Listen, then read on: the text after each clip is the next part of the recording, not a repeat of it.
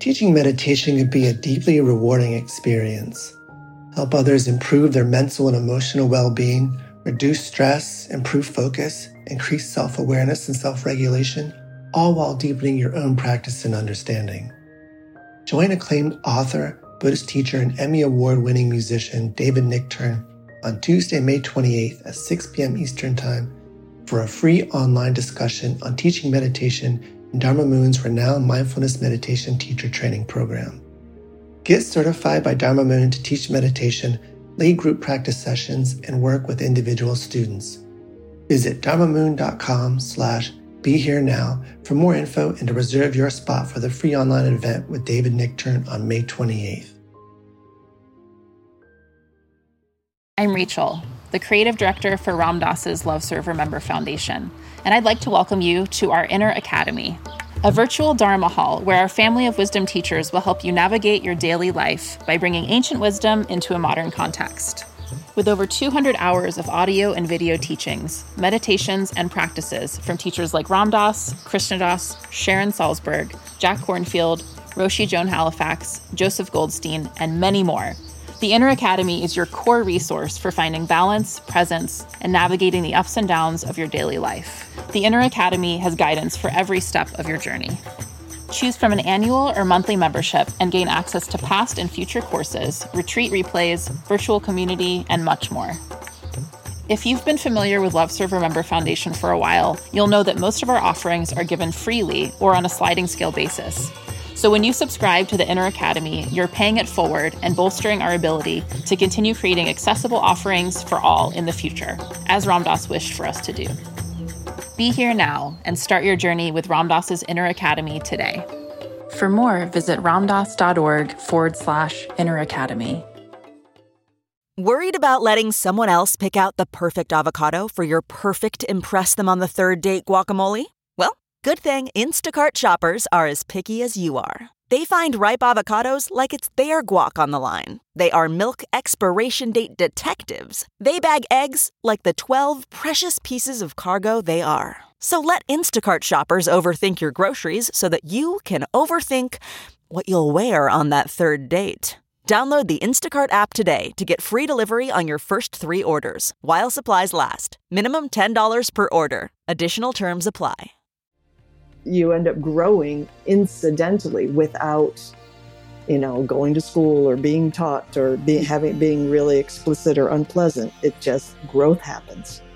Growth happens when positive emotions happen.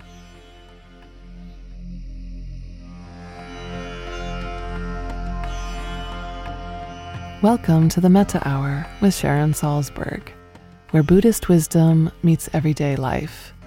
This podcast is brought to you by the Be Here Now Network and features interviews with the top leaders, teachers, and thinkers of the mindfulness movement and beyond.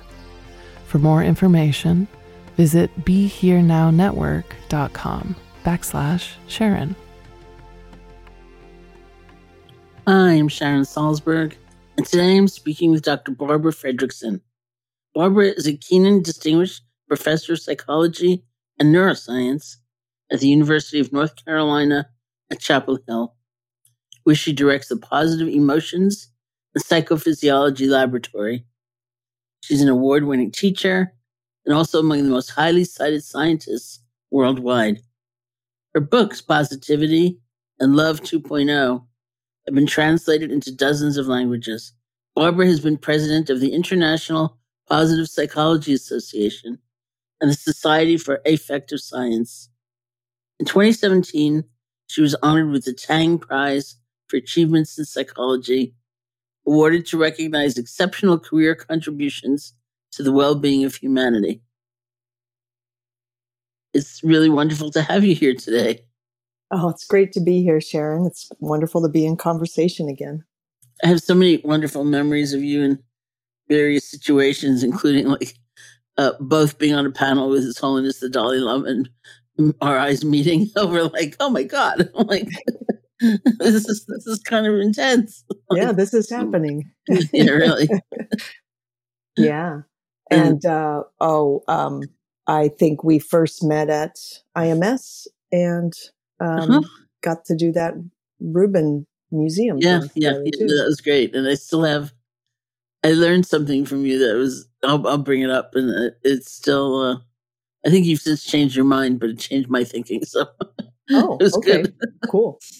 Yeah, no, I've learned many things from you, including, I think we also met early on in a motel I was staying in North Carolina. Right. You were giving a talk in Yeah. my area, and I thought, let me take advantage of this. Pick your brain about loving kindness meditation, which was really new to me at the time. No, it's really wonderful because, I had a very kind of classical Buddhist background, not early on when I was living in New York City, but once I'd gone to India as a college student. And one of the features of the early school of Buddhism, the kind of Buddhism found in countries like Burma, Thailand, Sri Lanka, and it's interesting because it's sort of a principle some people would say about writing, about the craft of writing. You start with a problem, because that's where people generally are at, so they don't feel isolated, they don't feel alienated from what you're saying. So you start with a problem, and you were kind of starting from the positive side of things, and I kept thinking, I'm not used to this. Yeah. Let's talk about like fear. Right. Yeah. Well, I did have a problem in that it was more of a academic intellectual problem, which is why isn't anybody talking about the positive emotions? Right. Yeah. So that was my problem. Yeah. Yeah, it's a good point. Yeah. I mean, it just seemed like part of human nature from a scientific perspective, there was no curiosity about it. That's what seemed kind of exciting to me, actually, because it means there was a lot to do. There was a lot of wide open terrain to explore. So that's really what first drew me there. Yeah, and I mean, it's something to be said for all sides of things, of course. But what you're saying is, I think, a lot of what the Dalai Lama said to Richie Davidson, though those many years ago, like, why is it all about anxiety and neuroses? Why isn't there kind of a psychological picture of a fulfilled human being who is then able to help others and connect to others? Mm-hmm. Yeah, I think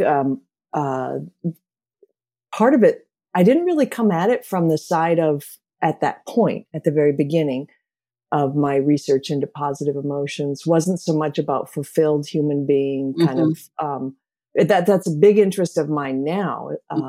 But at the very early stages, it was, Richie was part of that first wave of, well, maybe second wave of scientists interested in emotion. There had been an earlier wave of just very small ripple in the 60s after, at least 50 years of being totally banished from the science of psychology. Emotions couldn't even be touched because it was like a third rail. Didn't seem scientific enough for a very fledgling field.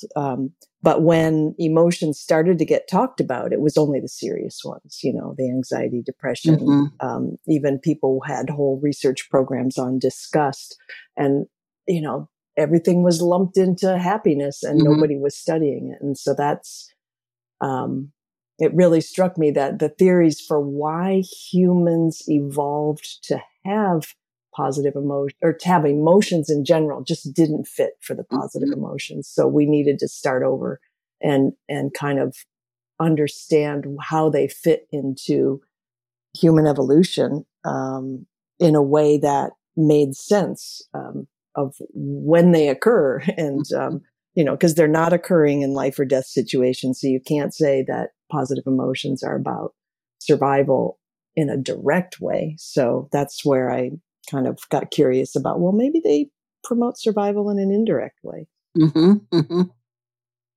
It's really fascinating. And I appreciate, my own background in the sense that I was suffering a lot when I went to India. And it was very reassuring to hear people acknowledge that in a way and say, this is a part of a human life. It's not aberrant. You're not weird. That was maybe the most important thing. But if I look back at those early conversations, I met so many of my really close friends at my first retreat, like Joseph Goldstein or Krishna Das, Ram Dass. There were any number of people there. And there was something about the incredible joy we were experiencing just by learning. And I look back at sort of I don't know, it was almost like the minor key of a lot of the conversations. It was like, and then my breath, it like fluttered, Yeah. You look back 50 years and you think, do you really care that your breath fluttered, But it's like, I did, it's like, because I noticed it. Yeah, it can be fascinating. Yeah, that's true. And there's, what you're pointing out is that there's so many forms of positive emotions, not just, sitting back and saying, "Oh, I'm happy." It can be, intrigue and awe and, like noticing those small details in your breath, that's fascination. And, so a lot of the positive emotions we overlook are these sort of learning ones or maybe more intellectual ones rather than, enjoying somebody's company is a different kind of positive emotions. Enjoying beauty in the natural world is a different kind. Yeah, I quote you, as you know, so often. And I had one editor of one earlier book, I quote you, we were just chatting and I said I have 2 books coming out in which you feature prominently, at least in one, maybe both, I can't remember. But the earlier books, I had one editor complain saying, why don't you just like send out a newsletter saying people should go read Barbara's books? It's like a little much, don't you think? Like, oh, okay. I realize when I quote you, I tend to say positive states rather than positive emotions because I don't know that many people would recognize fascination as an emotion, for example. Yeah. Where like that complete kind of presence of one's being, no part left out as an emotion. Right.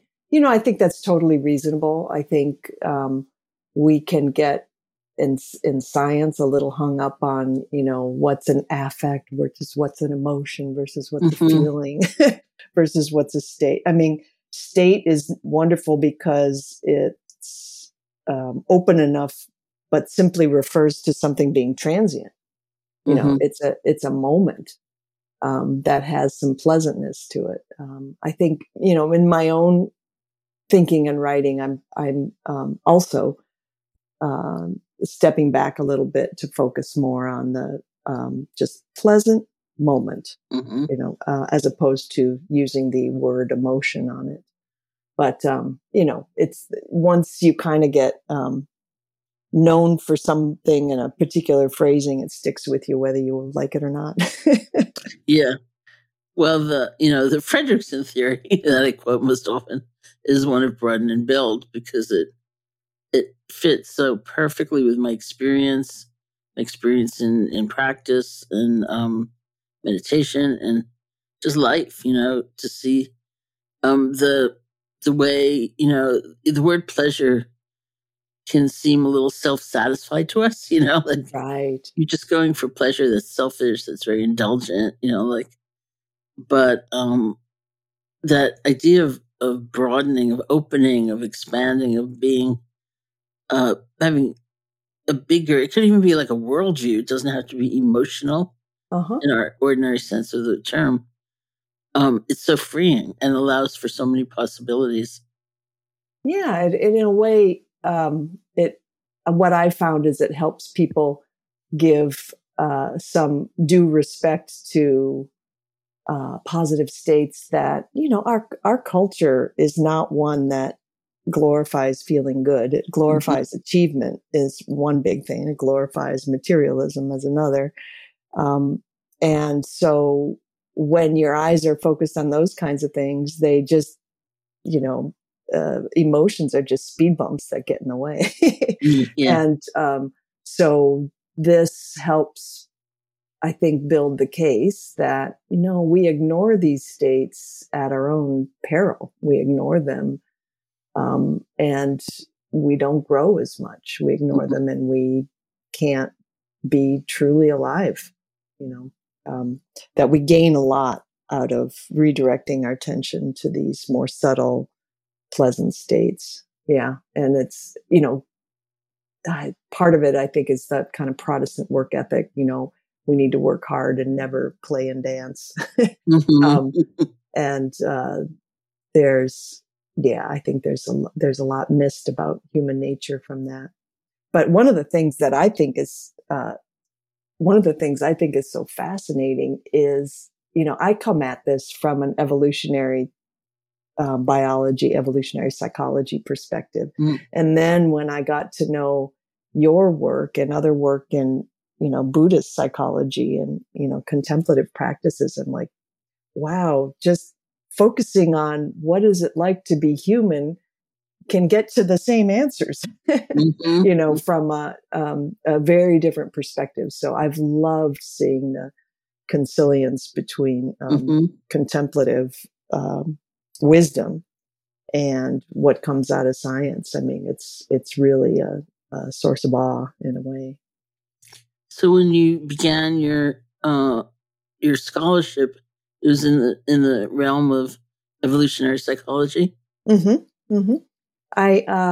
was kind of the backdrop to the beginnings of emotion science, or the rekindling of emotion science in the late 80s and 1990s. And I got my PhD in 1990 and started a postdoc in emotion. One of the reasons why the National Institute of Health invested in a postdoc program in emotions was it was not being taught in any graduate programs. So there was never a class on the science of emotions back then. So there was a lot of building and catching up to do to get people trained to work in this area. And so I was lucky to be part of the first wave of that. It's so interesting. It's hard to imagine now what's left over. Yeah. It's, you mentioned, one of two of the organizations that I've been part of leading, the International Positive Psych Association and the Society for Affective Science. Neither of those would have even come close to existing when I was in graduate school. Nobody had even thought about looking at the positive psychology or even emotions. So it's been kind of fun to help build new corners of my field. Oh, yeah, and was like the theory of broaden builds was it built on clinical experience, on your own experience, or on models that were just beginning to emerge then? Yeah, it was not clinical experience or my own experience. It really was from trying to understand from a logical evolutionary perspective, how could these pleasant, uplifted, momentary states have been valuable to our human ancestors? I mean, there was one take that was prominent at the time in evolutionary psychology, which was implicitly arguing that, well, negative emotions are about survival and positive emotions are about reproduction. And, evolution depends on both of those. And that just, struck me as wrong, because not all positive emotions have to do with mate selection or mate retention. We feel good in lots of contexts that have nothing to do with procreation or, that side of things. So I was puzzling through, how could these pleasant states, in what way might they have been related to survival?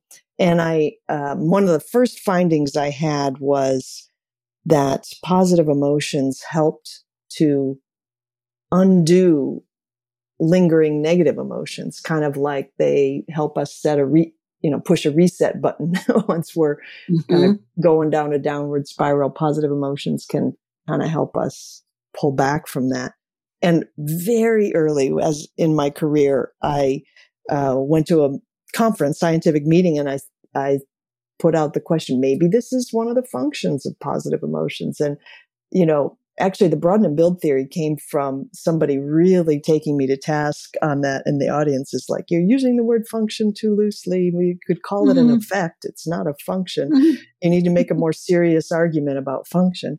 And I took that to heart, and I thought, okay, let me read everything I can about what are the, the guardrails or the parameters needed to make an evolutionary functional argument. And doing that and reading all the little bit of science that was out there on positive emotions, like Csikszentmihalyi's work on flow. And there was this other work by a scholar named Alice Eisen on creativity, how positive emotions made people more creative and generous. And putting those pieces together is what led to the broaden and build theory. So it really came out of somebody criticizing me for being a little too swift in saying that something could have been a function of positive emotions. And they were right, because I no longer think that undoing quality of positive emotions is a function. It's more of what's called a byproduct. It's like, positive emotions would do that if they broadened, to the extent that broadening is the antidote to narrowing, then there would be some kind of resilience or undoing factor that would come out of that. But it's that'd be more of a byproduct than a direct function. The function I ended up arguing was that these moments of broadened awareness function as nutrients for growth. They build our resources, our resilience, our relationships, and all of those things matter when you're later faced with threats to life and limb. That you have more kind of tools in your tool belt to get out of a jam. Because of the previous moments you've had of positive emotions. That's really consistent with the research on why play is so prominent in youth and of many different species, because there's so much to learn when you first arrive in life, that play is a way to help kids and juveniles of any species get up the learning curve quickly. So that's where growth is without trying to grow. That's the cool part. It's just, that was fun. Let's do that again. And then you end up growing incidentally without, going to school or being taught or being really explicit or unpleasant. It just growth happens. Growth happens when positive emotions happen. So that's what led me to see those consequences and, broadening and that opening that goes with positive emotions. That's like that, momentary flutter in the breath. That's a transient thing. But the build piece, what's cool about it in my mind is those resources that you build, those friendships that you build, those aren't transient. Those are durable. And so those are what stick with you no matter what you're feeling. You built those friendships at that first retreat, out of joy and shared fascination. But, it's not like you can only tap into them when you're joyful. You can tap into them anytime. So resources have this enduring quality to them that's the ticket to how it would have influenced our ancestors' human survival. Well, there's a lot I want to respond to, just even briefly in what you said. Like, for one thing, your description of hearing that criticism from another scientist reminded me of why I started using the term positive states, because I wanted to include something like equanimity, like a state of balance, which we normally think of as indifference or coldness. Even it's not very positive, but it is actually very positive.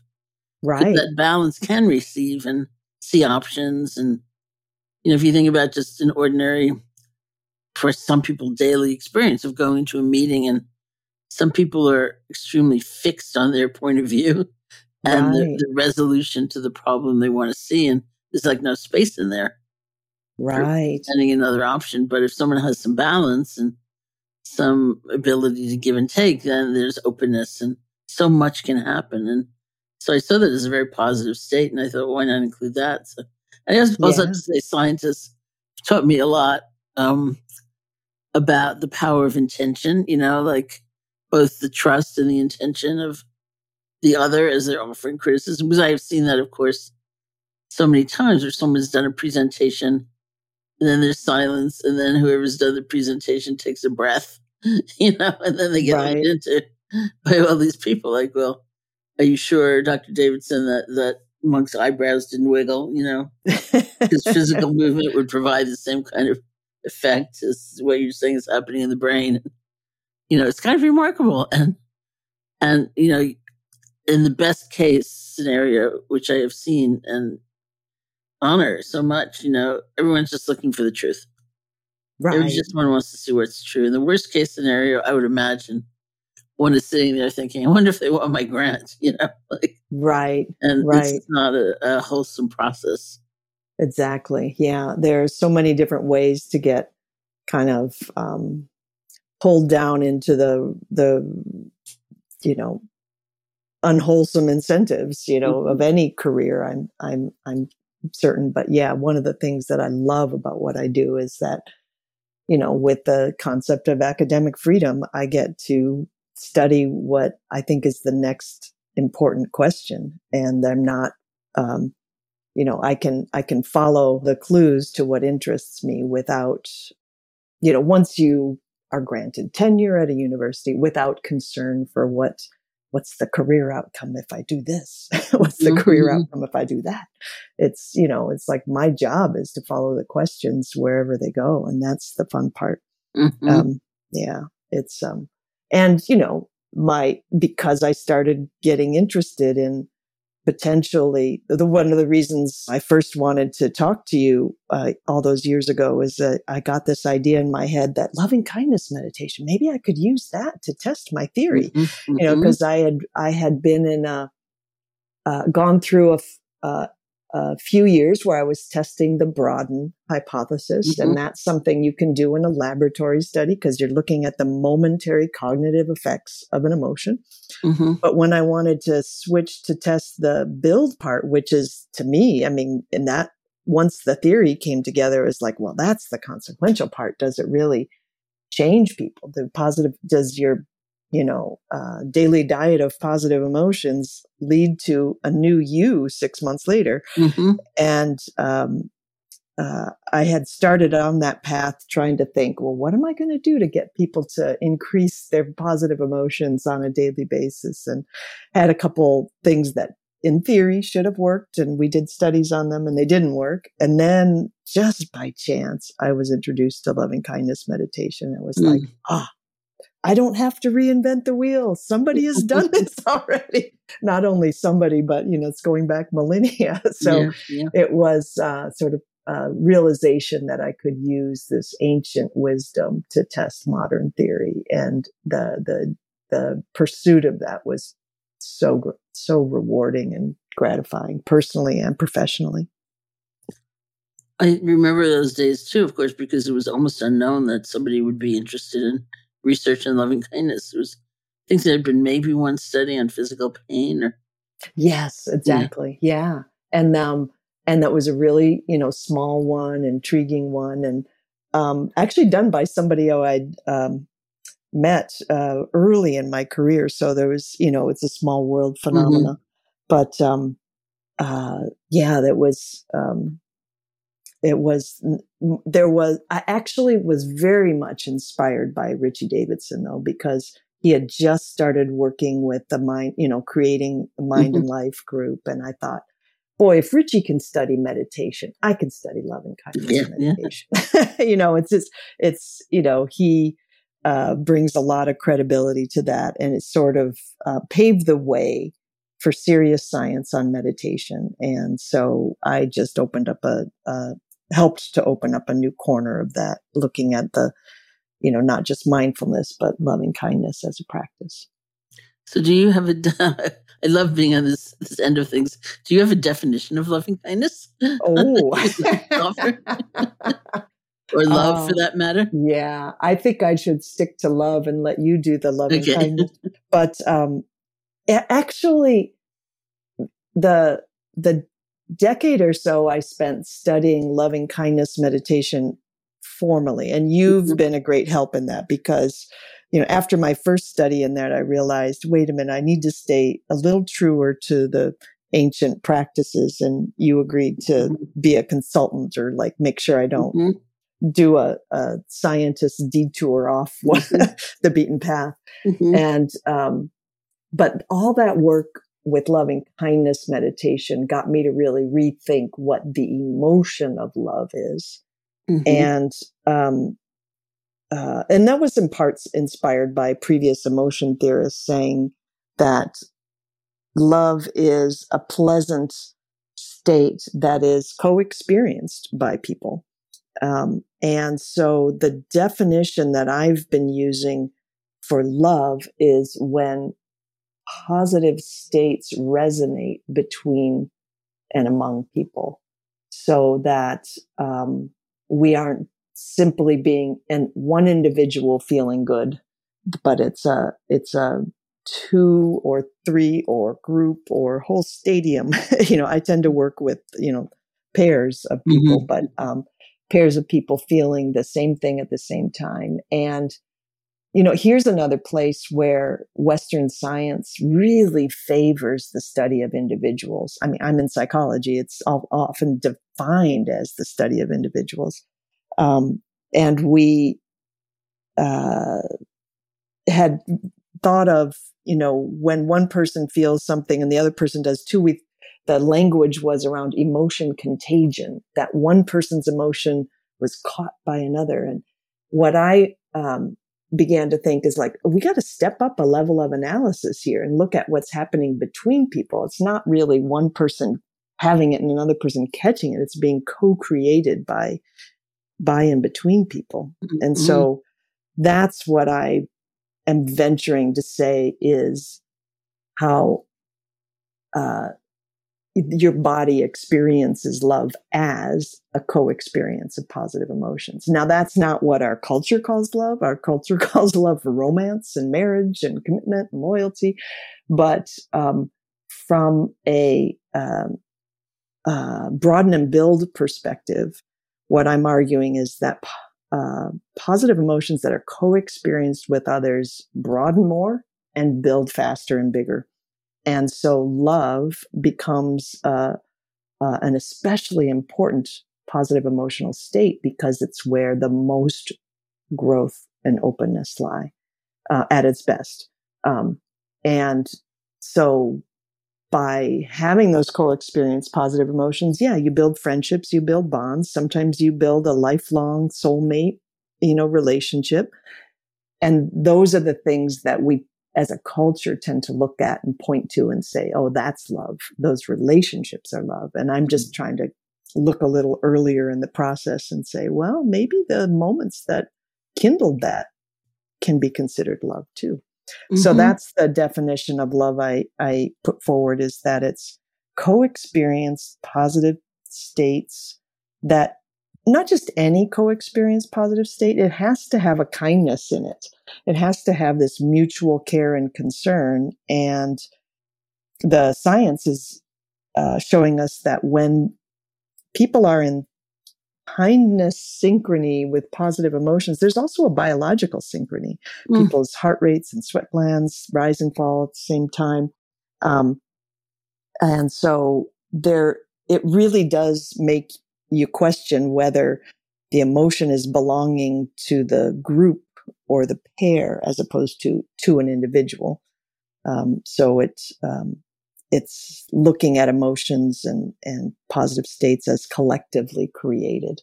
And so where loving kindness really influenced my thinking, the traditional contemplative practice is that, when positive states are blended with kindness, care, and concern for another person, they're elevated even further.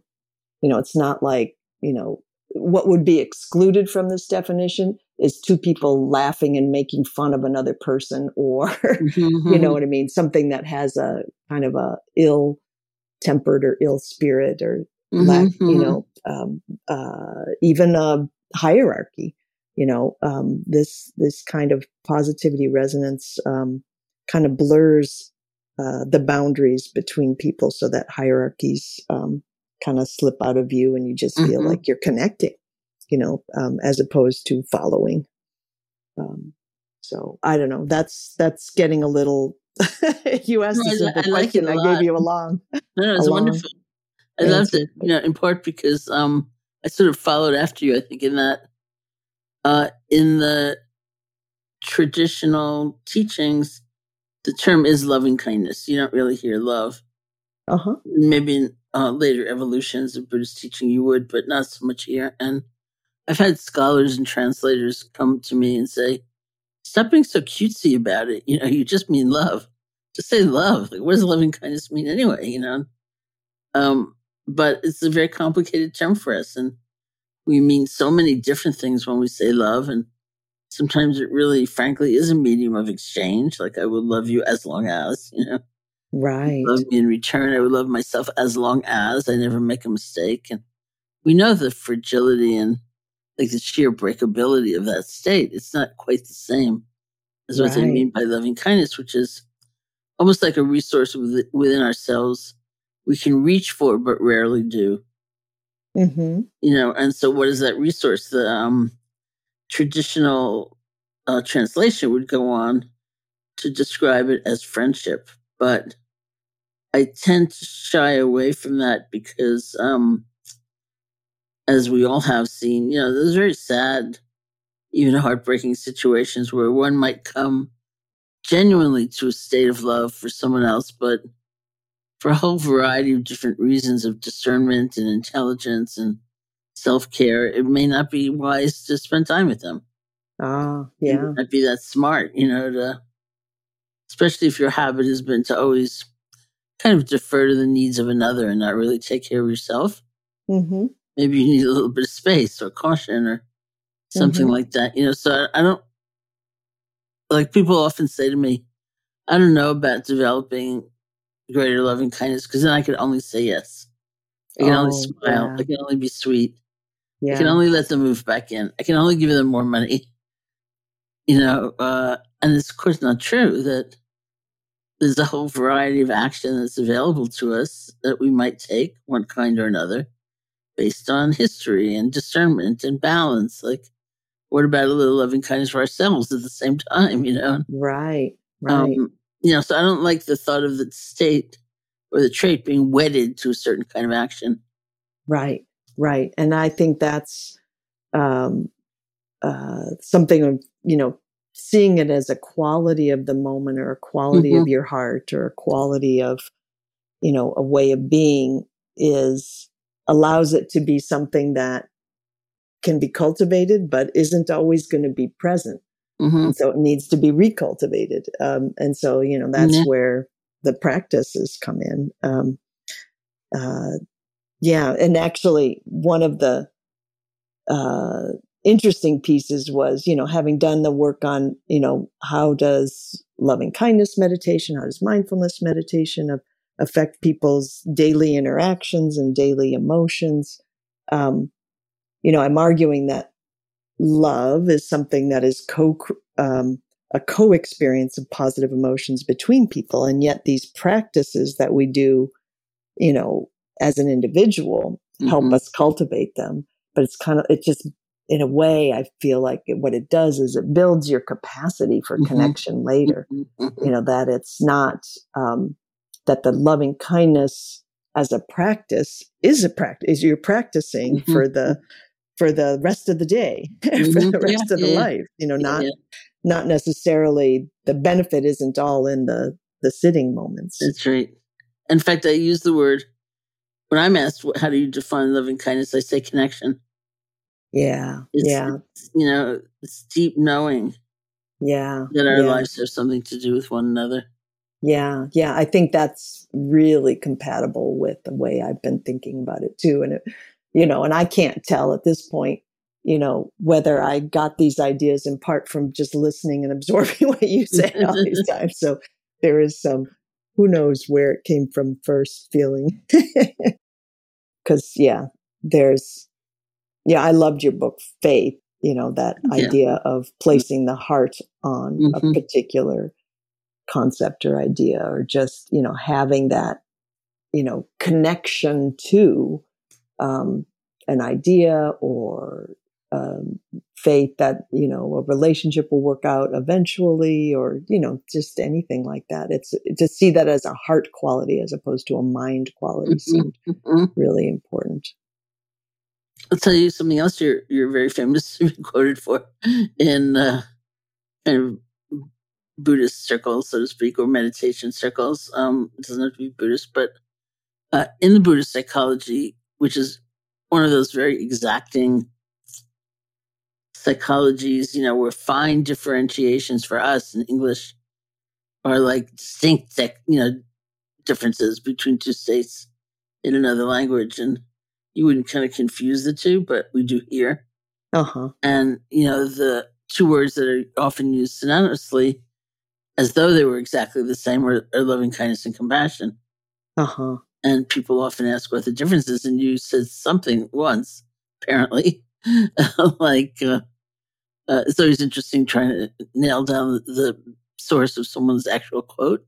Uh-huh. I was just talking to an author to get her permission for a quote, which sadly I did take right off the internet. So there was no attribution like this page of this book or something. Right. So I got in touch with her and I asked her, and she was quiet for a moment. She said, "Sounds like me, but I can't tell you where I said it.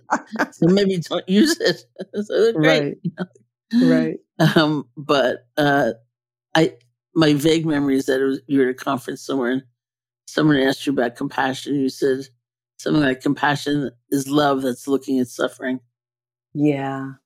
And what's interesting about that is I can remember the light bulb that where I got that concept from was I'd heard a presentation by Jinpa, the translator for His Holiness the Dalai Lama, at a compassion meeting, the Science of Compassion meeting held by some of the folks who do a compassion center at Stanford.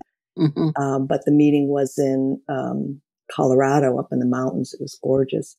And so the idea actually came out of contemplative scholarship. And it occurred to me that, of course, all the Four Noble States or whatever, the loving kindness, equanimity, compassion, and mudita. I named a cat Mudita because I love that idea of joy and joy. Yes. Yeah. And one thing that he had emphasized was that, in different traditions, different ones of those, Four Noble States kind of take the center stage. Mm-hmm. And he had mentioned that, one perspective is that, the loving kindness is in the center of it. And whether you're faced with someone's suffering or someone's good fortune would turn that loving kindness into either compassion or mudita, the joy in someone else's good fortune. And so that's that helped me see this sort of aha around that. Mm-hmm. Love can be the same concept in different contexts. And sometimes our contexts are awareness of somebody else's suffering. And then the love that you would have, trying to be cultivating a warmth and kindness towards them is just going to bend towards compassion, or bend towards delight if things are going well for them. And it occurred to me that the dimension of another person's suffering to another person's good fortune, that's kind of out there in the world. Mm-hmm. You don't really have that much control over that. What you do have more control over is your own inner state of kindness and connection. And then when you become aware of what's happening with the other person, that love gets transformed to compassion. That love gets transformed to sympathetic joy. So that really struck me as a helpful way of looking at things. And so it tickles me to see me being attributed it with something from a scientist perspective, because I was just, very much influenced by the contemplative scholarship there. That's great. It just says it, and it's perfect. And it brings up, of course, those four dimensions of, the fulfilled or a life that is manifesting the power of having seen clearly. And that would be loving kindness and compassion. Sympathetic joy, which is joy in the happiness of others instead of hearing about or witnessing someone else's success or good fortune and being overcome by that voice that so often arises within us that says, oh no, it's like too much. You don't deserve all that, I do, but and we actually hold it in a different perspective. We're actually happy for the other person. So it's enormously freeing. And then there's equanimity, which is the last of the four after loving kindness, compassion, and sympathetic joy, which is really about balance. And it's about wisdom. It's perspective. It's sort of like the positive aspect of it wouldn't be like giddiness. It would be like almost like relief. Yeah. We get older, we get wiser, we see that's not worth holding on to. And it's such a relief. Yeah. Then not hold on, Yeah. I love your connection there to older and wiser, because when I think of where equanimity finds its way into the language of, experimental psychology or, the science of psychology, is it's as acceptance. And one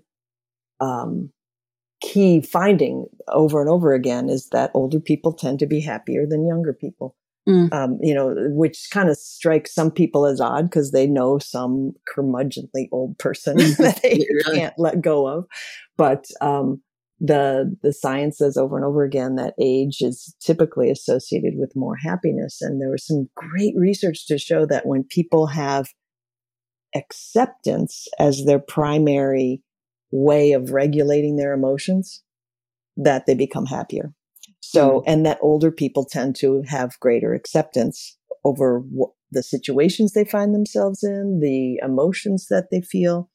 And so, there's less kind of getting caught and stuck in one, negative state or jealousy or, why didn't this go my way? There's this, it's sort of like after you've lived a few decades, you're like, oh yeah, this is how this kind of thing unfolds. And you can have that acceptance, but, you can also cultivate. And so it's like, how can you get that good stuff of being old earlier? I think that's where practice of, the meditation, all kinds, can be really useful. Kind of bring us the wisdom early. We don't have to wait for it. I think of acceptance is sort of wide open to take the good and the bad, and and not be sort of stuck on making them last, but just there it is.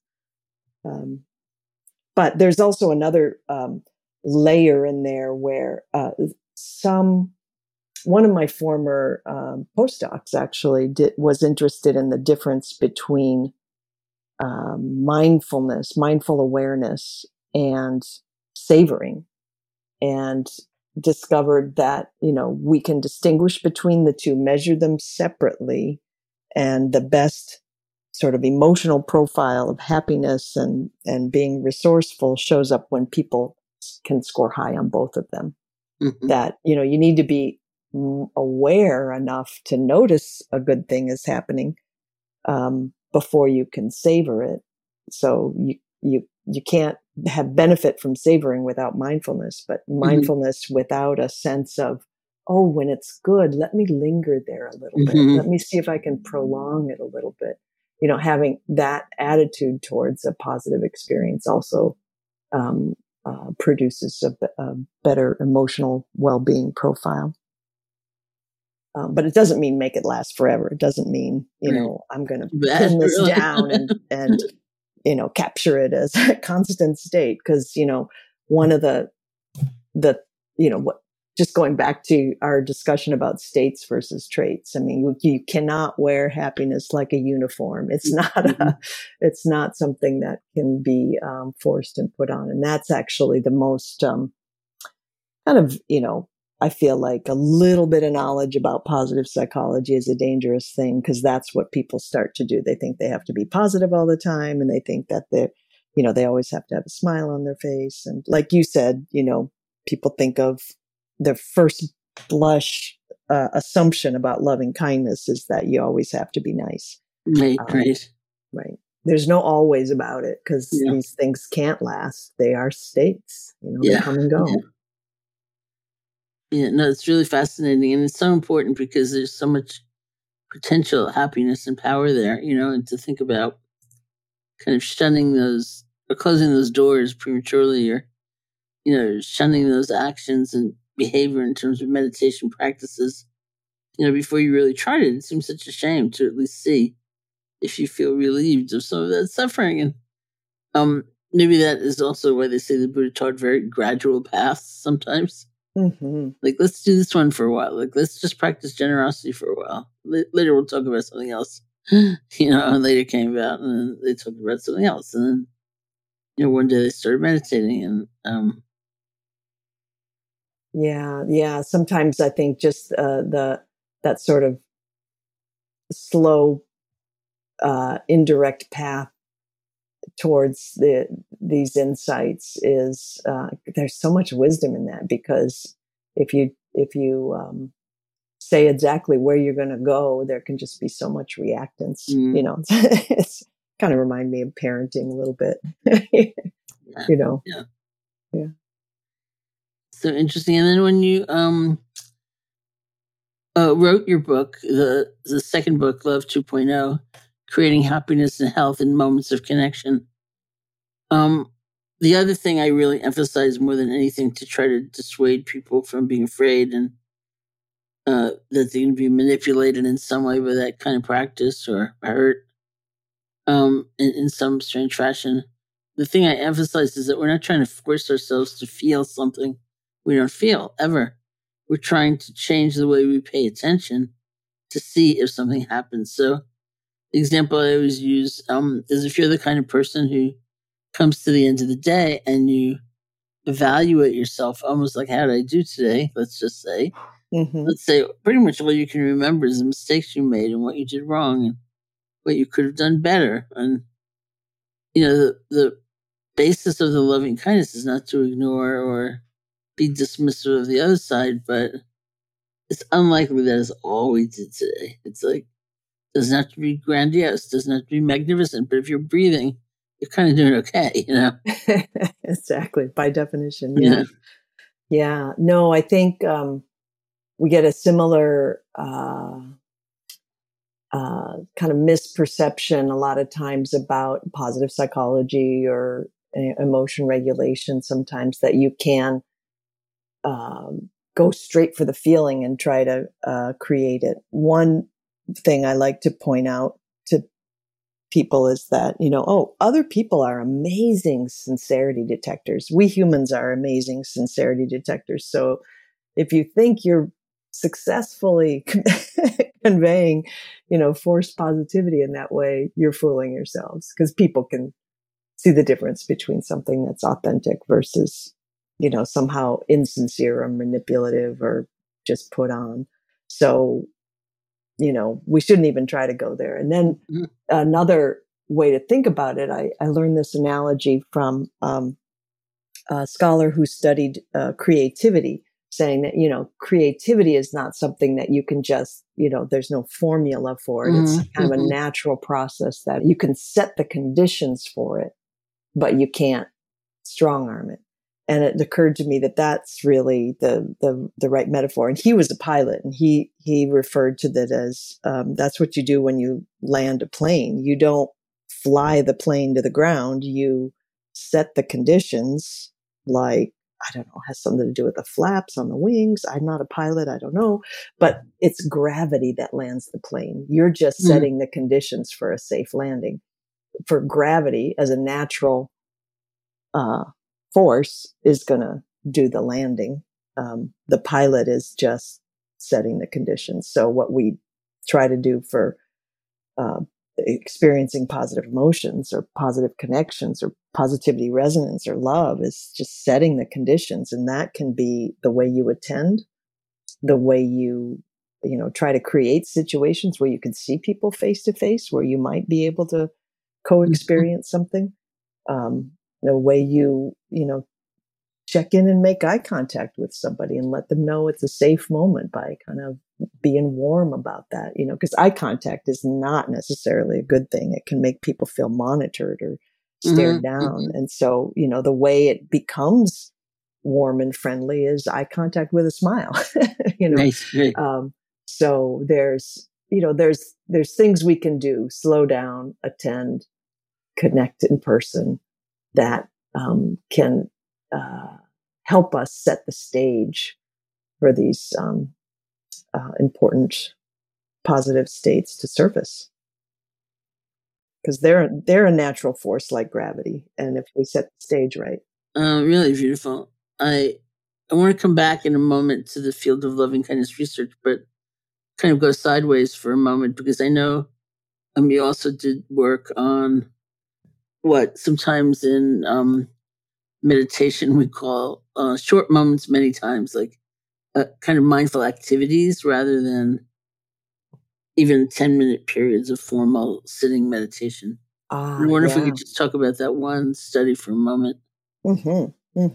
Yeah, this actually was a product of me realizing that I needed some better advisors, or just advisors at all, on people who really knew contemplative practice and were teachers. And so that the early stages of my designing these larger scientific studies on what are the benefits of loving kindness meditation versus mindfulness meditation and so on, was where you were there as a sort of the loving kindness key expert, and then a couple people who were the teachers, Sumi, who you introduced me to, Sumi Kim, and Mary Brantley and Jeff Brantley helped really guide me through the mindfulness literature. And just in designing the study, the instructors, the meditation instructors, were saying, well, we teach this informal mindfulness. Shouldn't you be measuring that too? And so it's like, oh, right. Of course, that's a key part of the teaching. And we were only initially planning to measure formal meditation practice. So we fashioned a question in the daily reports that we had people do as they were, in a 6-week meditation workshop. After asking people, did you practice today in a formal way? We also asked people, were there any moments where you found yourself trying to be mindful in the moment, or trying to be, loving in the moment, or caring, compassionate in the moment? And did those informal moments happen not at all? 1 time, 2 times, 3 times, or so many times you couldn't count. So the key for us in measuring it was that we had asked about the frequency of it. And that enabled us to do this kind of analysis that is basically akin to describing a dose response reaction. So, how much you engaged in those informal practices, and how much benefit in terms of day-to-day positive emotions, positive connections with other people. And so, we had already published a study to say that formal meditation practice, there's a dose-response relationship. The more minutes you put in, the more benefit there is in terms of emotional well-being in the day. And so we did another paper after that to say, okay, let's look at this informal practice measure, and found the same dose-response relationship. And this was even after statistically taking into control how much formal practice people engaged in. The informal practice, those moments of mindfulness, those moments of caring. My favorite example of this in my own life is like, I'm driving to work and I see somebody running, and I like to run myself very slowly, but still. And then I, instead of thinking, oh man, you get to run today and I don't, I think, have a good run. Hope you're having a good run. Having a little moment like that, the question that we were trying to get at is like, are those completely inconsequential, or do they matter? It turns out they matter.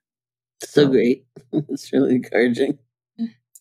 Yeah. And there had been some few studies on informal meditation practice, but it was so hard to draw any conclusions from them. And I think the lucky part in our particular data set was that we had that measure of frequency. How, not just did you engage in informal meditation practice today, but how frequently. And that really helped us get a better handle on it. Thank you for that, because that is a very important point for a lot of people, given the conditions of daily life and all of that. And I want to hear from you, if possible, about the burgeoning field of loving kindness research, since it's sort of like the interest that was sparked in mindfulness as a quality and as a modality of as a methodology was much earlier. And it feels like something has happened in the last few years that has made loving kindness and compassion research be much more available or interesting to people somehow. Yeah, that's true. What you've picked up is definitely true, and I think it patterns something that we've seen in the science of psychology as well. That I was mentioning earlier that there was a time when emotions could not be studied. Mm-hmm. And then that is because there was this, early 20th century emphasis on behaviorism, which is the only things that matter are observable. Mm-hmm. And with that zeitgeist, we couldn't even study, attention or thinking. Those things were like banished concepts. But in the 1960s, cognitive psychology was born. People saying, no, thoughts matter. How people attend matters. And there was this big, what's called the cognitive revolution in my field. But even with that, emotions were not allowed. And that was way too squishy or soft or fluffy. Mm-hmm. And so emotion science, or the kind of the affective revolution, happened a good 2 decades later. So I think we kind of saw the similar thing where Western scientists saw in the contemplative practices, well, here's the thing that we can talk about over here and still seem scholarly, which is attention, states of attention, because there was already a receptive and built science of cognitive psychology that could receive that perspective. And I think that the affective science needed to grow a little bit before loving kindness meditation could really find a level of interest. So that sort of let the cognitive states in the door first happened in psychology, as well as in, I think, the way meditation has been introduced to the West. And so that it's been so gratifying to see how many studies, that come out in the scientific journal Mindfulness that are about compassion and loving kindness. Mm-hmm. As you know, the one of the first larger studies of loving kindness meditation, larger meaning it was, not with a patient population, and it had more than 100 people instead of, a handful of people with chronic pain. That was that first study. Mm-hmm. Having seen that there wasn't any work on this, there was a point where I'd heard there was another group doing some loving kindness research, and and this is where my competitive spirit came in. It's like, I want the first citation in this area. And, who knows? There were 2 papers on loving kindness meditation that first appeared in 2008. And, so I was up there in among the first 2. Mm-hmm, mm-hmm. But that competitive spirit is, it hits me when I'm playing cards too. But since then, there's whole, meta-analyses and work in this area. And that just, I love it. It's just so gratifying to see. So it really does feel like, you use this phrase, a boot kicked in the door. Yeah. Yeah. Who's Bruce Springsteen said that when, about the first time he ever heard Bob Dylan's music. Yes. He was maybe 15 or something, and riding in the car with his mother, and a song came on the radio, and he said it was like a giant boot came down and kicked open the door of my mind. I love that. Then my mother said, that man can't sing. So, we all get excited about different things in life. Yeah, yeah. But that's such a great metaphor. I feel like, there was, once more and more people felt like, oh yeah, this can be studied. So then a lot of people started investing in it. And so it's really become a whole field of contemplative science. It's really, and it's so exacting for a non-scientist, and I'm sure for scientists as well, is to live it. But one of the things that happened when you and I were doing this presentation at the Rubin Museum was that we got into a conversation about, you had said something like, it feels to me that it's important for somebody to have some kind of positive experience within a few weeks of starting the practice, because we want them to continue. You can't say, unlike some people I've heard, like some studies are based on a total of 5 minutes of an intervention. And I think I can't remember the first 5 minutes of my practice, that's not fair. And there's a lot that's not fair about that kind of expectation of oneself. And you said it's very hard for people because in the classical unfolding of the practice, you spend the whole beginning part pretty much just doing loving kindness for yourself, which for us can be so difficult. And so I said to you, why don't you just change the order? And said, I don't feel I can do that because I'm trying to replicate what's going on. I mean, I understand you feel a little differently about the flexibility to do that now, but I was sitting there thinking, oh, look at that. We have such different purposes. Right. I would change the order in 10 seconds. Right. Yeah. Well, I think I got a little worried about whether I, as a scientist, could tinker with the loving kindness practices, because the first study we did, we left out the difficult person because I thought that, that's going to bring people down. Let's not do that one. Yeah.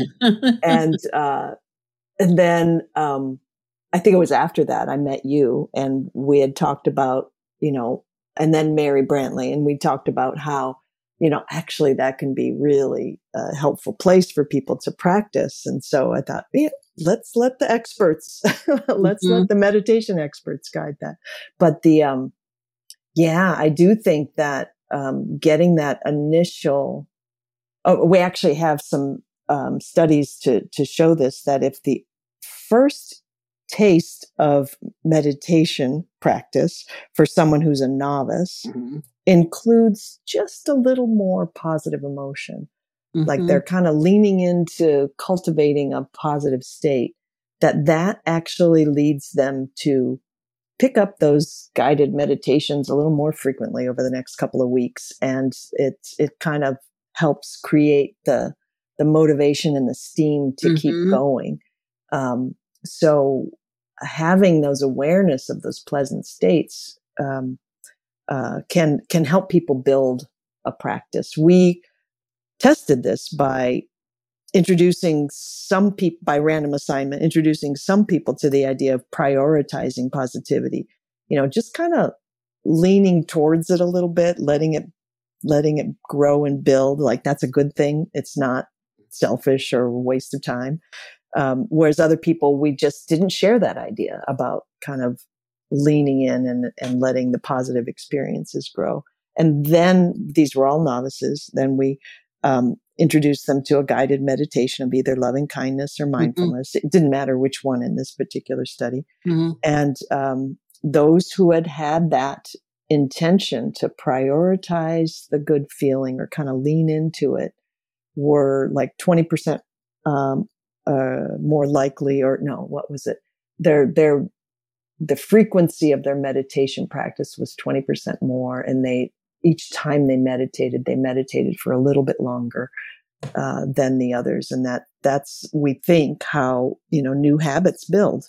So, when people are starting, I think it is important to change it up so that you can experience some of the good stuff early, not just think, I got to slog through this. Because if, even if the new habit you want to build is, becoming more physically active, the same advice would hold. It's like, start where it's enjoyable.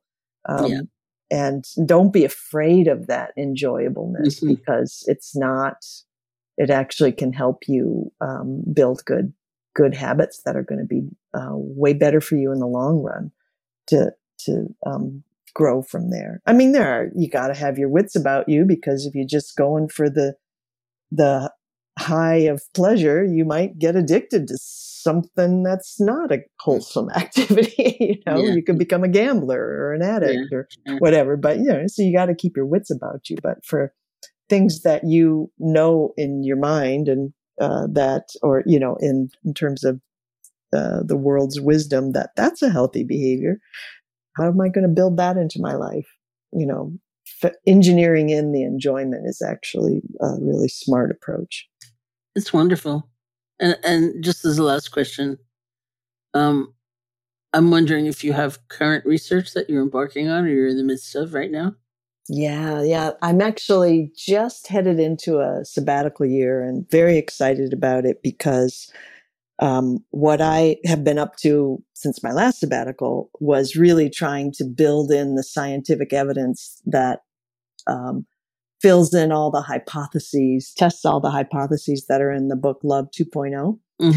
And so since then, we've found that, these co-experience positive emotions, positivity resonance, it's good for our individual mental health. It's good for our relationship health. It's good for our physical health in terms of it's predicting, trajectories of low chronic illness over the next decade. And then if you look at people over 30 years, it predicts how long they live. And it's also good for public health, which we found that because the experience of positivity resonance, love, or these co-experience positive emotional states makes people kinder, more giving, more thoughtful, more humble. Those are the kinds of tendencies, pro-social tendencies that predicted who during the pandemic wore a mask and washed their hands and took care of public, behaviors that we know protect public health. So I feel like what I've done in the last few years is really look at what are all the different consequences of this state. What I want to do next is look more at the precursors. How can we set the conditions better for people to experience these states? I think a lot of it is about creating contexts where people feel safe. But I'm also interested in, just so much thinking of, where we've been through since 2020 with George Floyd and bigger social structural factors, really trying to look at what are the kinds of communities that best support people experiencing love, connection with people in their town, not just, your inner circle of trusted friends, but just like, out and about, you feel connection with people. Well, we've found so far that economic inequality is really bad for that, especially if you are on the low income side. So with this just growing out of control economic inequality that we in the US and around the world are on that trajectory, we're finding that those are community conditions that undermine positive connections in community. And so what is it? How can we address that? I'm interested in, if communities invest in the arts or build public spaces that feel more safe, are those antidotes to those situations? So I'm really interested in the personal, but also social structural conditions that help set the stage for better community living. I'm very interested in this connection love that people feel with what scientists will call weak ties, the people you don't know very well, strangers, acquaintances, coworkers.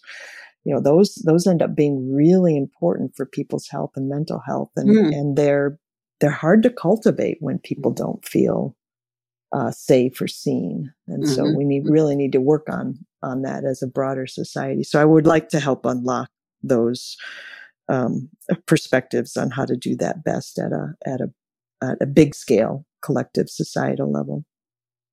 Fabulous. It's like with directions, it could all go or come endless, but hopefully the ones that potentially could make a difference in people's lives and the degree of happiness will be really useful and can continue to expand its sort of virtuous cycle, Yeah. I think one thing that really draws me to try to build a little more of the scientific base in this area is, and this probably is a bit true in contemplative practices too. For positive psychology, one big criticism is that all the focus is on the individual, what the individual should do to be happier and healthier, So there are limits to what an individual can do if society's doing things that are, making it a lot harder. So we need to look at both all the levels, not just focus on what you can do as an individual. I mean, that's huge and important because